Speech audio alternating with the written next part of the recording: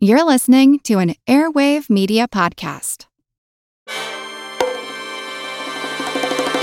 Welcome to From Beneath the Hollywood Sign. If you love old movies, Hollywood history, or the golden age of filmmaking, you've come to the right place. This is the podcast that talks about amazing stories of Tinseltown from another era and fascinating conversations with writer-producer Steve Cubine and actress-writer Nan McNamara. One particular argument, he ended up dislocating Ava's jaw.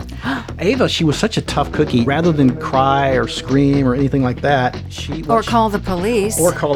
She should have, exactly. What does she do? She takes an ashtray and she knocks him over the head and knocks him unconscious. That's how she fought back. She didn't know what to do, so she called Louis B. Mayer. I think I've killed Howard Hughes. What do I do? Revisit a time when the pictures were still big and everyone was ready for their close-up. When you want Tyrone Power instead of Tom Hardy, Jennifer Jones instead of Jennifer Lawrence, or Robert Mitchum rather than Robert Pattinson, then From Beneath the Hollywood Sign is the gin joint for you.